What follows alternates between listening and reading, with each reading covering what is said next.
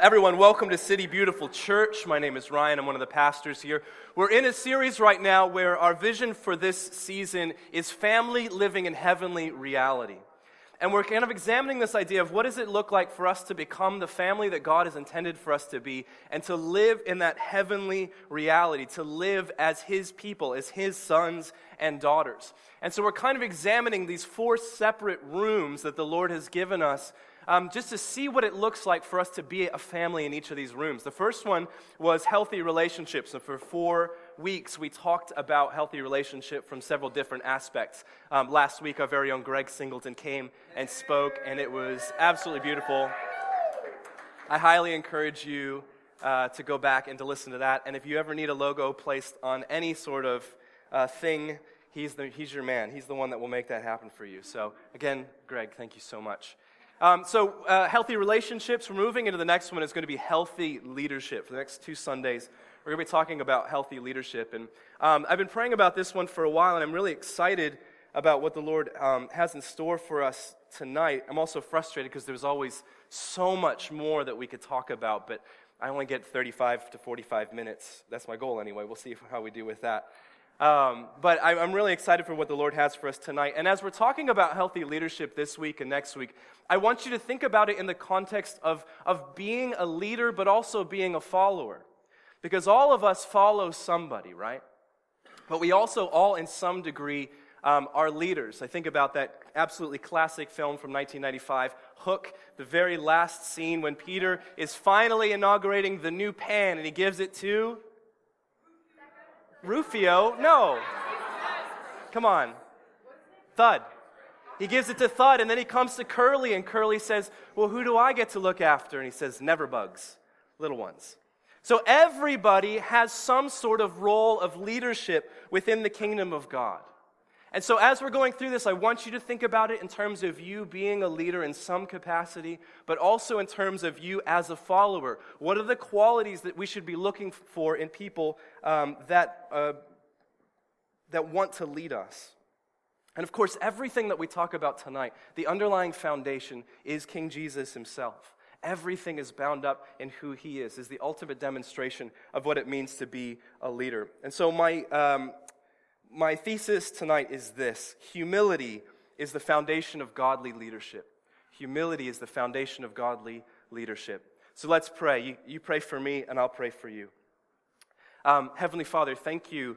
Thank you for meeting us in just such a sweet time of worship, Lord. It's so encouraging to see almost tangibly how you're binding us together in your Spirit, that you're making us of one voice, of one mind, of one heart, of one Spirit. You're teaching us how to recognize the unity that we have in Christ Jesus, and we celebrate that tonight, Lord. So, Father, in this moment, would you teach us each how to come before you open-handed, without agenda, or the only desire within us is to grow closer to you, to know you more, and to know who you're calling us to be as individuals and as a church community. So, Father, may we learn to lay down the guilt and the regret of yesterday, and even to pause when we're thinking about the anxieties of tomorrow, and just be fully present in this moment. And may the words of my lips and the meditation of all of our hearts be ever pleasing in your sight, O Lord, our rock and our Redeemer.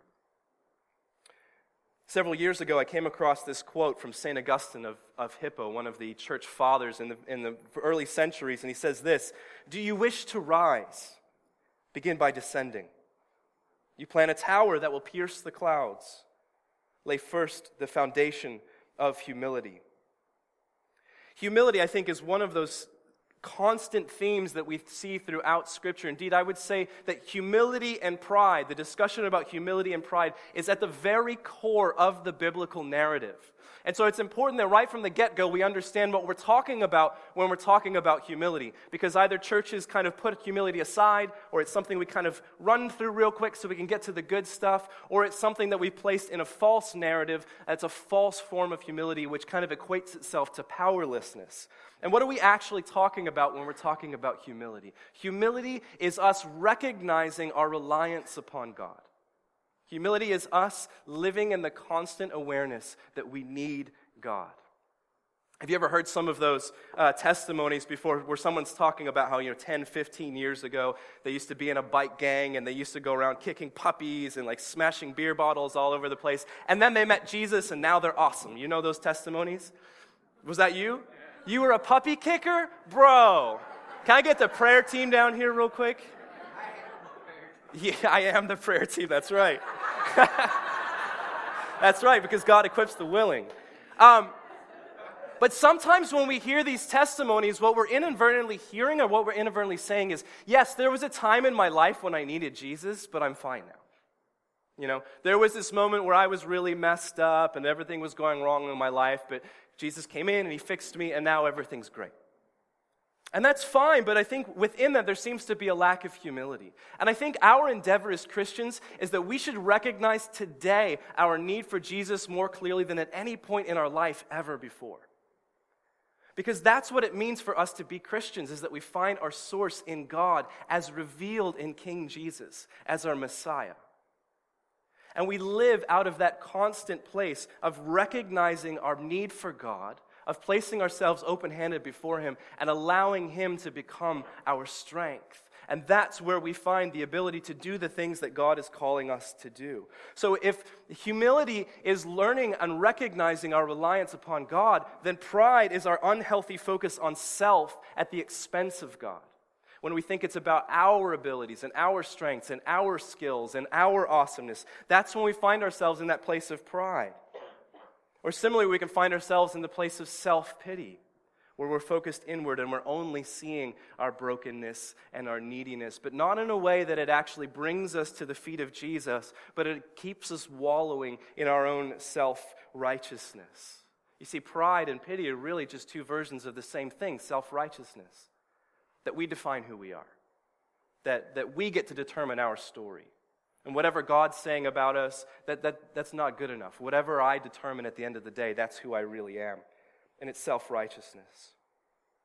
But I think this beautiful picture of humility is our open-handed awareness of our reliance on God day to day actually positions us to be able to say yes to the things that God is calling us to and to accept the responsibility that He's placed on each one of you, in the gifts that He's given you, in the location He's put you in the relationships He's surrounded you with.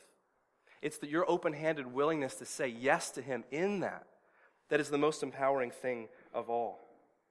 And as I said, this is a constant theme in Scripture. Look at the story of Adam and Eve. We talk about how pride comes before the fall. It's when Adam and Eve think that it's within themselves, they're going to find the answer within themselves, and that they can divorce themselves from needing the Lord. We see it over and over again. We see it in the Tower of Babel, or Babel, depending on however you grew up saying that word. But what do they say? They say, let us build a tower that'll go from all the way to heaven, that we can reach God on our own merit. And brothers and sisters, we've been doing that ever since. Indeed, I think at the very core of every human struggle, whether it's a one-on-one thing or it's a nations and empires, humility and pride are found in the very core of that thing. And so tonight I want to talk about that struggle between humility and pride, and I want to look at it through the lens of two kings. We're going to be looking tonight at the story of Saul and how it meshes with the story of David. So in this part of the story, we've seen God bring Israel through the desert into the promised land. We've seen that God rise up the judges in moments of turmoil to kind of keep Israel safe, to get them back on course. And before long, Israel starts to ask for a king. Now, whatever we're looking at when we're reading the story of Israel in the Old Testament, God is establishing His kingdom. And it's always the shadow of the kingdom that's to come. So when God establishes Israel in the Middle East, what He's really doing is setting it up for the coming of the true king, the Messiah, and a kingdom that does not know boundaries, does not know ethnicities. And it's interesting, in Deuteronomy 17, we even find God warning Israel against the idea of having a king. So we're going to be jumping in with 1 Samuel chapter 8. We're going to be looking at just a couple of verses from here. So Samuel was the last of the judges and was considered a prophet in his day. And God comes to him and says, listen, Israel's going to come and they're going to want a king from you. And I've already said what I think about that, but let's take a look at what happens. So 1 Samuel chapter 8, verse 4. So all the elders of Israel gathered together and came to Samuel at Ramah. They said to him, "You're old." Now, just whenever you want something from people, it's always really good to start off by demoting them. You're old. What's wrong with old? Well, let's find out. You're old, and your sons do not follow your ways. Now appoint a king to lead us, such as all the other nations have. So even there, we see in Israel this seed of pride. You're old. You're not good enough. The judges, they're not good enough. God just raises them up for a moment, and then he tries to supposedly trust us to stay on course. And then the second part of pride is looking around at everyone else and saying, everybody else got a king. Why can't we have a king? We want to be just like all the other nations. We want to be just like everybody else. We've got our boundaries, and we've got our castle, and we've got a king in it, we've got a queen. But when they said, "Give us a king to lead us," this displeased Samuel, so he prayed to the Lord. And the Lord told him, "Listen to all that the people are saying to you. It's not that they've rejected you, but they've rejected me as their king." Sounds good. It's not that they've rejected you, but they've rejected me as their king. As they have done from the day I brought them up out of Egypt until this day, forsaking me and serving other gods, so they're doing to you. Now, listen to them, but warn them solemnly, and let them know what the king who will reign over them will claim as his rights. And so Samuel goes back to the elders. He says, if you bring a king, they're going to tax the heck out of you. They're going to take your women and children. They're going to do all these things. Are you sure? And they're like, yes, give us a king, because they're not really listening. And so they've rejected God as their king. It was always God's intention to be the king over his own kingdom. And it's the same thing that we find today. We want to be like everyone else. We begin to look around at the empires of the world. We want to see, how do they do it out there? And maybe we can just import those versions of power into the kingdom of God, into the church. And we can replicate those things, and that's how you're successful. That's how you're strong. That's how you build a good brand. By just looking around at what everybody else is doing and seeking to draw that in. You see, pride comes before the fall. But is it not the graciousness of God that he acquiesces? And he says, okay, I'm going to give you a king. I've told you exactly what this is going to look like. We call this the wrath of God. The wrath of God is him saying, I love you so much that I'm going to give you exactly what you want. Look it up, Romans chapter 1 and 2. That's what the wrath of God is. I love you so much that I'm going to let you chase after the desires of your heart in the hope that at some point you will turn around and look back and come back to me and recognize the things that I had for you were better than anything you could have possibly imagined. And we see the wrath of God coming through establishing the king. Now, this is really important as we're looking at these two stories of first Saul and then David. Circumstance alone does not make us humble. It is how we choose to press into the Lord that matters.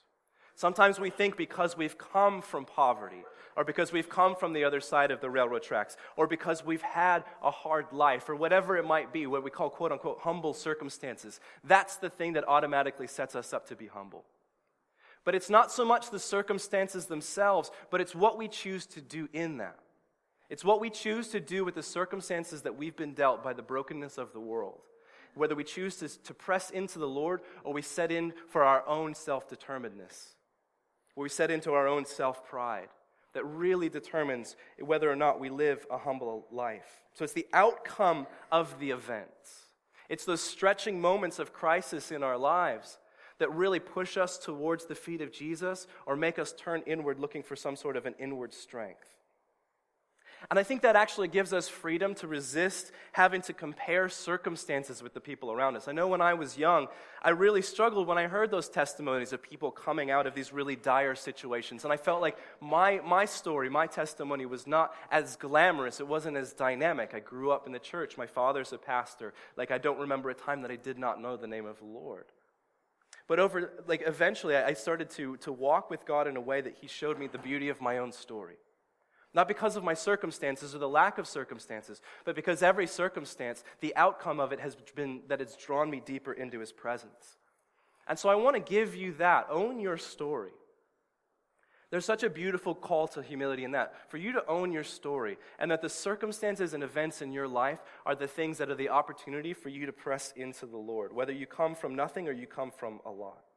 So we're going to look at the story of Saul first. I find the story of Saul absolutely fascinating because what we have here is that potential that is brought to pride. So Samuel anoints Saul as king, and it mentions that Saul is a head taller than everybody else, because that's how we choose leaders. So in the current political climate, I think the tallest person's already probably dropped out. So that's what we're really looking for, is height. That's what makes a good king, surely. But what we find in Saul is, as the very first king, what's he doing? All of the judges are like these chieftains of little tribes, and there's little warring tribes, but now Israel's starting to come together as a nation. It's beginning to define itself. It's beginning to have boundaries. And so Saul, as the first king, lives under this pressure of nation building. That he feels the weight of the call of God on his life. And he starts off in a good place of learning how to rely on the Lord. It's so cute. Even when they go to anoint him as king, they can't find him. And it says, oh, he's hiding in the supplies. I don't know why, but he's like hiding behind the supplies. He's like, yeah, hi, I'm Saul. He's a head taller than everybody else. He's not fooling anybody. But he starts off in such a place of maybe even false humility. But eventually he accepts this role, but he very quickly gets ahead of himself. And he starts to do all of these things that really reveal how his heart has changed. And he started to divorce himself from relying on God as the true king and believing that it's all about himself. Turn with me, please, to 1 Samuel 15, beginning in the 10th verse. This is one of those passages that I really want to read in the KJV just because it's funnier, but I won't do that. We're going to read this in the New International. So the word of the Lord came to Samuel. I regret that I've made Saul king. So what's just happened? Saul has been sent out by God to harem the Amalekites. Harem is a word that it's like the intersection of worship and total destruction.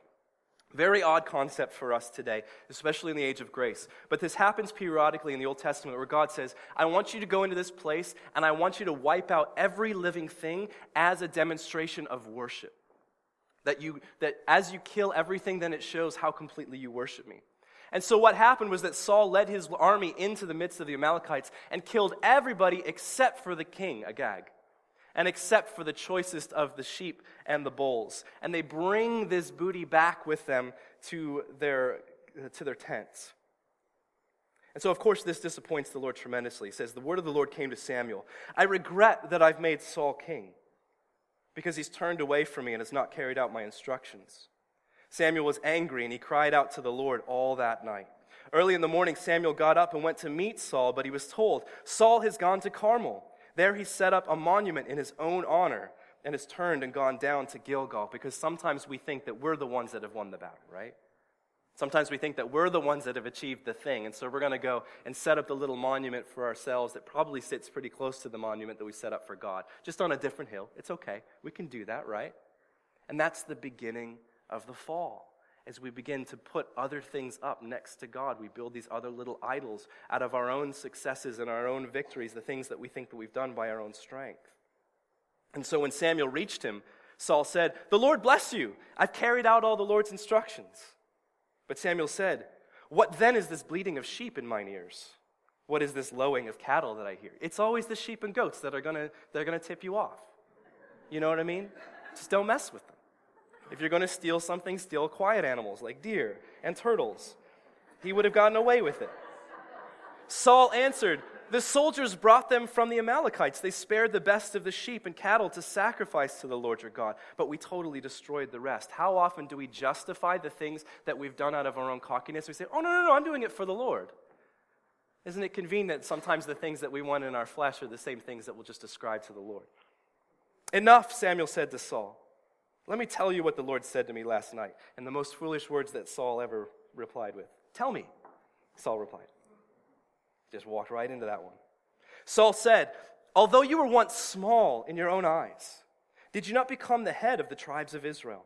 The Lord anointed you king over Israel, and he sent you on a mission saying, go and completely destroy, that's that word harem, go and completely destroy those wicked people, the Amalekites. Wage war against them until you've wiped them out. Why did you not obey the Lord? Why did you pounce on the plunder and do evil in the eyes of the Lord? But I did obey the Lord, Saul said. I went on the mission the Lord assigned me. I completely destroyed the Amalekites and brought back Agag, their king. Those things do not sit next to each other. The soldiers took the sheep and cattle from the plunder, the best of what was devoted to God, in order to sacrifice them to the Lord your God at Gilgal. But Samuel replied, does the Lord delight in burnt offerings and sacrifices, as much as in obeying the Lord?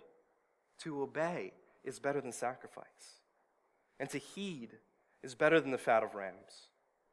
For rebellion is like the sin of divination, and arrogance like the evil of idolatry. Because you've rejected the word of the Lord, he's rejected you as king. You see, when we walk in pride, when we start to make up the rules on our own, and maybe we try to rationalize out that it's from God, we're setting ourselves up as idols. John Calvin said that we are idol factories. That we're always in the business of building these little idols. If we don't build idols out of God, we build idols out of self. If we don't build idols out of self, we build it out of other people. And we just keep putting them up on the shelf. But the beauty is that God is in the business of breaking idols. And so prideful leadership breeds entitlement. Humble leadership never takes for granted the opportunities given by the Lord. You see, when we're in that place of leadership and we start to determine what it is that we think that we deserve because of our position, because of our gifts, because of our natural abilities, because of our passions, whatever it might be, when we start to enter into that rhythm of entitlement where we think there's certain things that we deserve and we reach out to take them, that's the place where we have started to walk away from the desires of God within us. And inevitably what that leads us to is we think there's certain situations or certain people that are just below us. They're not really worth our time. They're not really worth us stopping and pausing and dealing with. Several years ago when I first moved to Nashville to teach high school, I joined this small group. And 6 months into it, I was asked to lead this group by the pastor. And so I started doing that, and it was really the beginning of my ministry. And it was a really beautiful time of just learning how to teach the word and how to pastor a community of about 15 to 30. And at one point, the pastor came up to me and he said, you know what, Ryan? You've got a major spiritual pride issue. You surround yourself with people that know less than you, and you draw your source from that. And I was like, 4-letter words, bro.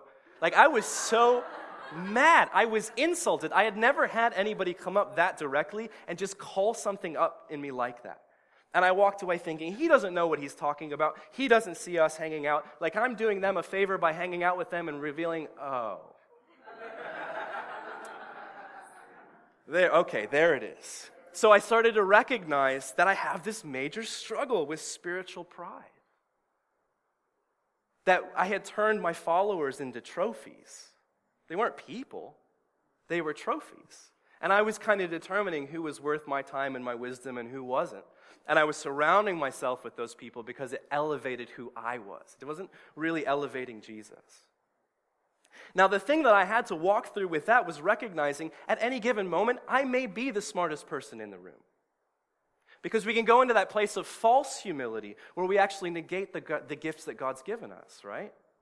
We put them away and we say, no, I can't possibly, in order to not have pride, I can't even admit that that thing exists. And I found myself in really personal uncomfortable situations and feeling even guilty for being smart, for reading books, for having this joy in teaching the word. And I had to come through that other side to recognize the gifts that God's given me in terms of wisdom or knowledge or whatever it might be, they don't make me better than anybody else. They don't put me on a pedestal, even though literally right now I'm on a pedestal. I know it's ironic. It's just so you can see me. But there is nothing within me that makes me better than anybody else.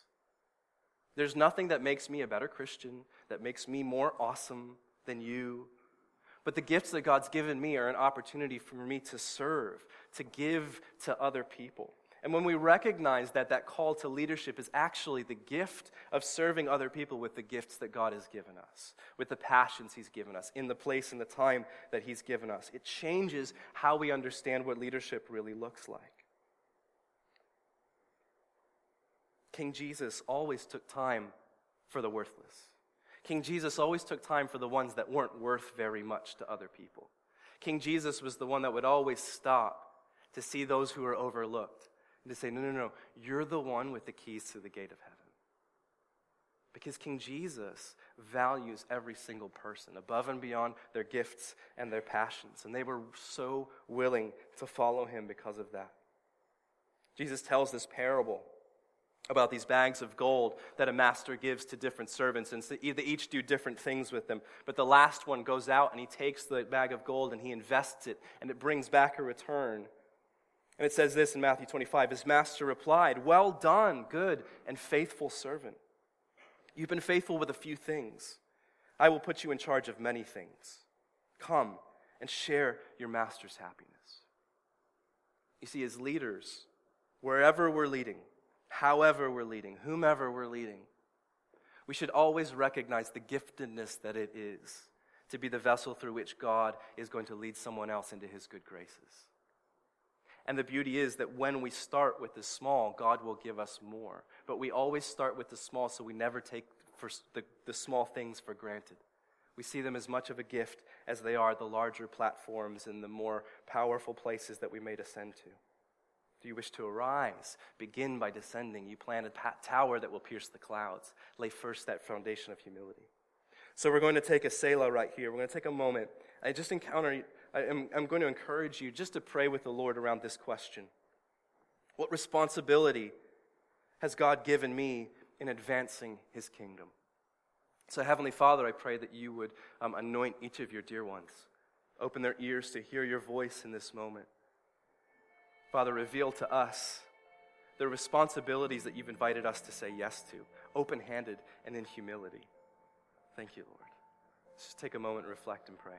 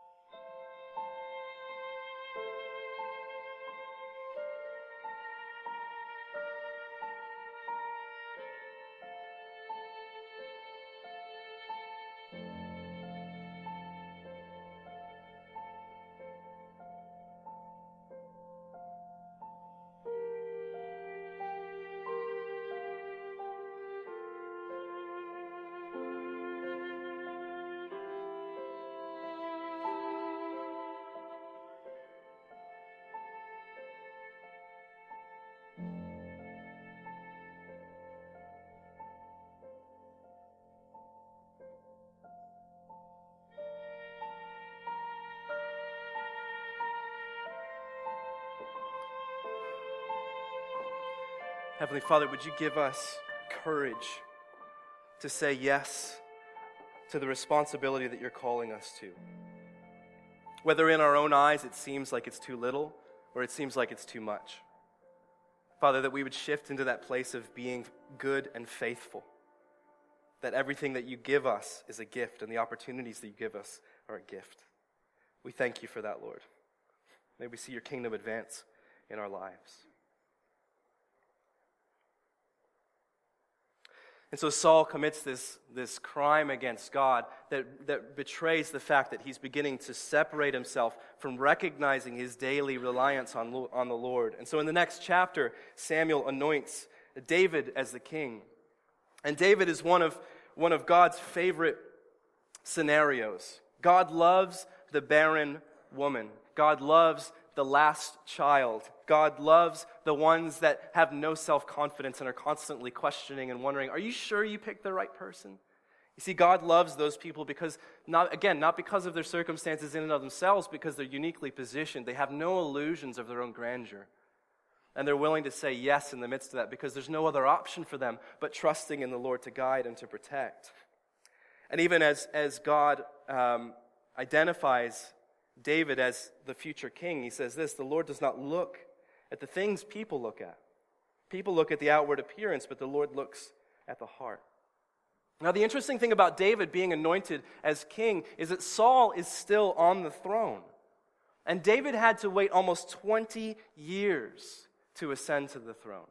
And that's that 20-year period that we're going to be looking at in a moment. But just imagine that. Imagine the things that God has spoken over you, and you've got to wait 20 years to see those things come to fruition. Are they worth it? Are the promises of the Lord still worth it? Is the healing that He's promised you still worth it? Is the call or the gifts, the passions, are they still worth it if you have to wait 20 years? Because perhaps, like David, there's certain things that God wants to do within you to establish your character, to reflect His in a way that when you say yes in that moment, you're able to do it with your eyes open and your hands ready to do the work that God has called us to. In that time, that 20-year span, God uses Saul to refine David to be the leader that He desired for him to be, a leader who honors and trusts. Perhaps if David had ascended to the throne immediately, he would have gone the way of Saul. He would have started off in that place of humility, but he would have very quickly been overcome by the burden of building a nation, or overcome by the responsibility of the throne, or perhaps all of the wealth and the power that comes with being the king. But we find this cat and mouse game between Saul and David for almost 20 years, as Saul's heart is turned against David, and David has to be out on the run. We're going to look at 1 Samuel 18 at one such story. This is beginning in verse 6. So this is right after the David and Goliath story. When the men were returning home after David had killed the Philistine, the women came out from all the towns of Israel to meet King Saul with singing, with dancing, with joyful songs, and with timbrels and lyres. As they danced, they sang, "Saul had slain his thousands, and David his tens of thousands." Saul was very angry. This refrain displeased him greatly. They've credited David with tens of thousands, he thought, but me with only thousands. Who gets upset? Oh, I've only killed thousands of people, but not tens of thousands like David. But we do that too, don't we? We look around at the people around us and we say, well, I've only accomplished this, and that person's accomplished that. And again, there's that seed of pride that betrays our fear and our lack of confidence in who we are and who God's called us to be, that we feel the need to define ourselves by comparing ourselves to other people around us. What more can he get but the kingdom? Saul wonders. And from that time on, Saul kept a close eye on David. The next day, an evil or impure spirit from God came forcefully on Saul. He was prophesying in his house, while David was playing the lyre, as he usually did. Saul had a spear in his hand, and he hurled it, saying to himself, "I'll pin David to the wall." But David eluded him twice. Saul was afraid of David, because the Lord was with David, but had departed from Saul. So he sent David away from him, and gave him command over 1,000 men. And David led the troops in their campaigns. In everything he did, he had great success, because the Lord was with him. When Saul saw how successful he was afraid of him, but all Israel and Judah loved David because he led them in their campaigns. You see, Saul's pride led him to a place of paranoia and fear because he was afraid he was going to lose what he felt like he deserved as the king, as the one in power. And he began out of his pride to compare himself to David, and it set in as paranoia and bitterness. And before long, Saul is throwing spears at David. Now, perhaps we encounter those situations in our own lives where we've worked under a Saul, or there's a Saul in our lives. And because of their pride or their brokenness, they throw spears at us all the time. And what the world teaches us, what the empire teaches us, is to pick that spear up and to throw it right back, because you better defend yourself. You've got to defend what's yours. But I posit to you that when we raise our fists, when we go to throw back spears to defend our kingdoms, we're actually betraying the fact that we don't believe in God either. We don't trust in God either to be the one that defends us. How often does our fear, our paranoia, our need to compare ourselves to other people betray our pride? I fall into this all the time when I think that something's mine. I've got a title, I've got a little role, I've got to protect it, and I've got to guide it, and I've got to cultivate it. I find myself very quick to throw spears. But in that I lose myself, I lose my sonship, I lose the identity that God's given me, and I begin to take my eyes off of myself and put them on other people, and then feel the need to fight for what I deserve, to fight for my position, to fight to be here. But what I'm really saying in that is I don't really trust God. I don't really trust Him to define me. I don't really trust that maybe He's put me in this position in my life. I love the affirmation that I get from you guys. I love it. Because in my healthiest days, it's the expression of God being used by you as a vehicle to reassure me that I'm in the right place and that I'm doing okay. But it's so easy for me to take it off you guys being the expression of God's love and affirmation for me and to put it on you that you're my source and that I crave the affirmation from the people that I serve and I pastor and I preach to. And I find myself in that place of pride because then I start fishing out to get something out of you to feed me and to build up my own little empire. But I can only find true confidence in God's call in my life, which means I have to be listening. I have to keep my ears open. I have to keep my eyes open and fix them on Him. And then when He does speak through you to me, to affirm me in my position, to what He's called me to, it's in proper alignment, and I can receive it, and it builds me up, and it continues to help me move down the road. But prideful leadership leads to fear of man. Humble leadership has confidence in God's hand at work in and through us.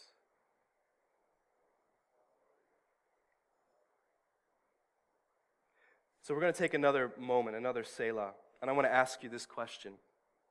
Again, in the place that you've been called to lead, in the place that you have some authority, you have some responsibility, do you lead from the love of God or do you lead from the fear of man? So let's just take a moment and just pray through that.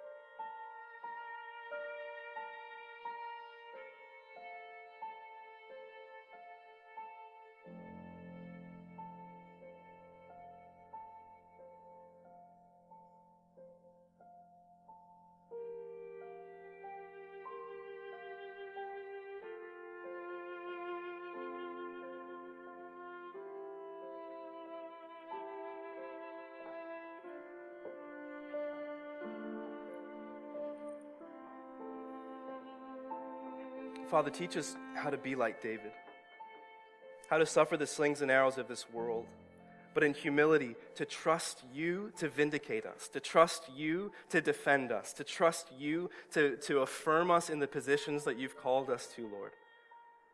That we find ourselves steadily less putting up our fists in order to defend our little empires, Father, but we would joyfully see our place within your kingdom and accept that reality. Towards the end of the story of Saul and David, David has been running from cave to cave, from mountaintop to mountaintop, from valley to valley, always being pursued by Saul and his army, because Saul has been so twisted by his jealousy and his anger that he needs to take it out on David. And there's this fantastic story in 1 Samuel 24. That's where we're going to go next. And so Saul is out pursuing David with his army, and he sees a cave, and he goes over to the cave to relieve himself. That means what you think it means. It's okay. It's in the Bible. But David sneaks up behind him. All of David's mighty men come up to him and they say, David, this is the moment you've been waiting for. This is it. Remember, the Lord promised you that Saul was going to be delivered into your hands. This is it. And so David sneaks up behind Saul, and just when he's ready to stab him in the back, he pauses and he cuts off a little piece of Saul's cloak, and then he sneaks away again. And right after that, it says this in verse 5 in chapter 24. Afterward, David was conscience-stricken for having cut off a corner of Saul's robe. He said to his men, "The Lord forbid that I should do such a thing to my master, the Lord's anointed, or lay my hand on him, for he is the anointed of the Lord." Think about that for a second, okay? This guy has been chasing him for like 20 years. Throwing spears at him, like just trashing his name, making him an absolute pariah in Israel and Judah. And he says, and his guys say to him, you know what? Like, you deserve this, David. You deserve this moment to kill the king. You deserve this moment to take him down and to step into your rightful place. And David is so conscience-stricken. He's so filled with honor. He says, I can't do that to my master, the Lord's anointed, or to lay my hand on him, for he is the anointed of the Lord. Who in here has the right to determine who God has anointed and who he hasn't? Let's talk about humility. But David honors God so much that even when the very anointed is the source of all of the suffering in his life, he cannot lift a finger against him. With these words, David sharply rebuked his men and did not allow them to attack Saul. And Saul left the cave and went his way. Then, and this is the beautiful part of it, then David went out of the cave and called out to Saul, "My lord the king." When Saul looked behind him, David bowed down and prostrated himself with his face to the ground. He said to Saul, "Why do you listen when men say David is bent on harming you? This day you've seen with your own eyes how the Lord has delivered you into my hands in the cave. Some urged me to kill you, but I spared you. I said, I will not lay my hand on my Lord, because he is the Lord's anointed. See, my father, look at this piece of your robe in my hand. I cut off the corner of your robe, but did not kill you.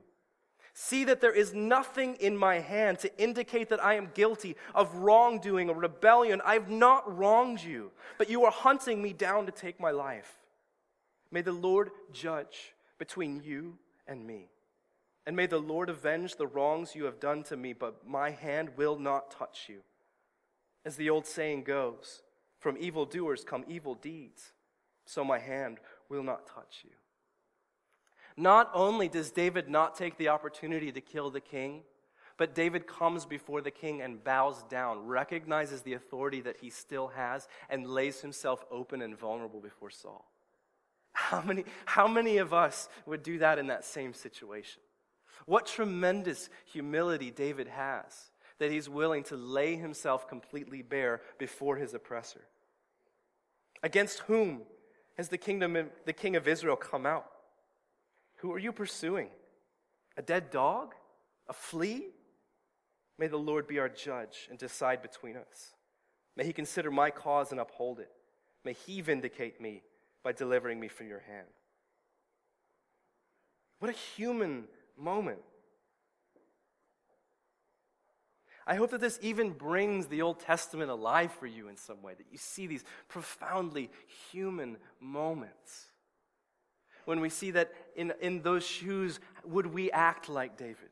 Would we have that level of humility, of recognizing our reliance on God, in trusting God's plan, even above and beyond our own understanding, to come bare before Saul and to say, may the Lord judge between you and I, because I'm sure as hell not going to be the one that does it. That is humility. That's power. And that's the moment, I believe, that God probably said he's ready. Now he's ready to ascend to the throne. The humble leader lays himself bare before others, trusting the Lord to guide and to protect. And we see this in the ultimate King, King Jesus, that the first shall be last, and the greatest shall be least. When they hurled their insults at him, he did not retaliate. When they struck him, he did not strike back, but he trusted the one who judges justly. You know, I look around at this current political climate that we're in, and I see that so many of us have been disappointed by the leaders in our past. Maybe it's in the church, maybe it's in government, maybe it's in your family, maybe it's in your workplace. But so many of us carry this disappointment from bad leadership. And sometimes it makes us rally to the person who is all full of brash confidence, the person that has all the answers, and they seem to be the one, the source, the linchpin that's going to hold it all together. And that's the person that we rally around. We say, finally, we've got a strong leader. Finally, we've got someone who's got all the answers. Maybe this time it's going to work. Ha, ha, ha, ha, ha. If you know anything about history, you know empires come and go, but the kingdom of heaven is forever. The humble leader is called to be a faithful presence in the midst of the chaos of humanity. The humble leader does not feel the need to prove himself or herself. The humble leader does not feel the need to defend what they're building. The humble leader is always before God, seeking Him, finding Him, listening to Him, allowing Him to guide. And it's the consistency of the humble leader over time that speaks to the wounds and the disappointment that each of us carry because of the leaders that have come before us.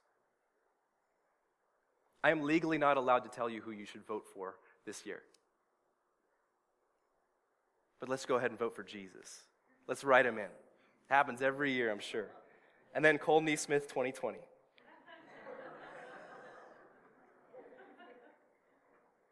But sometimes we find ourselves in a place just like Israel before Samuel, saying, "You're old. You're done. Give us a king like everybody else." And we do the same thing in the church. But what would it look like for each of us to come back to King Jesus? To recognize Him as the one true authority that has stood up the test of time. That His kingdom has no end. It does not crumble like Babylon or Persia or Rome. It does not crumble like the ones that we live in today. But the kingdom of God is forever. And it started with a king who is humble. A leader who is humble, who made himself nothing, taking the form of a slave, so that every knee would bow and every tongue would confess that He's Lord. So what does humility look like? Revelation of God's character and will aligns our call to leadership according to the kingdom. That when God reveals what is His character, when we say, what is God like? And God's will, what is God's desire? What is God's plan? When we begin to ask those questions in the places that we are each leading, it aligns that call to leadership according to the King, according to His kingdom. And the beauty is that all of our gifts and our passions, all of the places that God has put us in and the positions of influence, all of those things become aligned into His kingdom. I heard an interview recently with the author Elizabeth Gilbert, and she said, "You know what? I love that I'm ambitious, but ambition can take a front seat, but it's not allowed to drive." And for each of you, I love that you have gifts. I love that you have passions. I love that you have desires and vocations. But all those things get to sit in the front seat. They don't get to drive. And that's what it looks like for us to be humble leaders. And I believe in that, friends, there is a tremendous freedom within the kingdom of God for us to creatively lead out of our kingdom character. And it also gives us freedom to trust in other people's leadership in the places that they've been called to. And not only that, but we begin to celebrate other leaders in the gifts that they bring and the passions that they bring. One of my favorite stories of David when he finally ascends to the throne is that when the Ark of the Covenant is being brought into Jerusalem at last, he strips down to his skivvies and he dances in front of the Ark because he's so excited. And his wife is just so embarrassed. I don't blame her. But that's the kind of king he was. He's the kind of king that strips down to his underwear and dances before the Lord out of joy. He puts aside even the kingly title for a moment and becomes a priest and becomes a joyful fool before the Lord. But David was just a shadow of the king that was to come. King Jesus. Jesus is the full revelation of God's character. Jesus is the full revelation of God's will. God looks like Jesus. God has always looked like Jesus. And that's who we follow tonight. And that's who we put our trust in tonight as we say yes to the places of leadership that God's calling us to within His kingdom and within His church. So if you'd stand with me, please, we're going to worship this king, this humble king who makes himself nothing to bring us back into relationship with God. And we're going to celebrate Him for that constant invitation He gives us to step in and to say yes, and to be open-handed before Him and allow Him to shape us and to sculpt us and to draw us deeper into being part of His kingdom, but also using us as the vessels of mercy through which He saves this world and He brings healing to it. So let's pray and then we'll worship. Heavenly Father, I pray for a new anointing in this room of your leaders that look ever more like your kingdom, Father. That we would so easily lay down the patterns that we've absorbed from the empires of the world that have told us what it looks like to be leaders. that we let go of what the lies that we've heard of what we think authority is supposed to be, or of what we think that we deserve, or what we think success looks like. Father, that we would lay down all of those things at your feet awaiting redemption. That we would come before you like David came before Saul, completely open, and saying, Lord, judge me. Lord, do your will. Do your will with my life and everything that I am. Because I want nothing more than to be the kind of leader that you're calling me to be. And to find joy in that, to find a strength in that open-handed weakness before you. Father, I just pray that continual thing that's come up in our church, Lord, that this would be an incubator for leaders in your kingdom. That people in this church would encounter you in such a dramatic way, that they would align themselves under King Jesus in such a powerful way that you send us out from this place to lead in every aspect of culture, that we see the kingdom advance and we're surprised by it, Lord, and delighted. So, Father, as we step into worship, would you continue to speak over each one of us, who you've created us to be, that we might celebrate you, we might celebrate one another, and we might celebrate who you've created us as. We pray all these things in that one name that is raised above all other names, Jesus Christ, our Lord and King. Amen.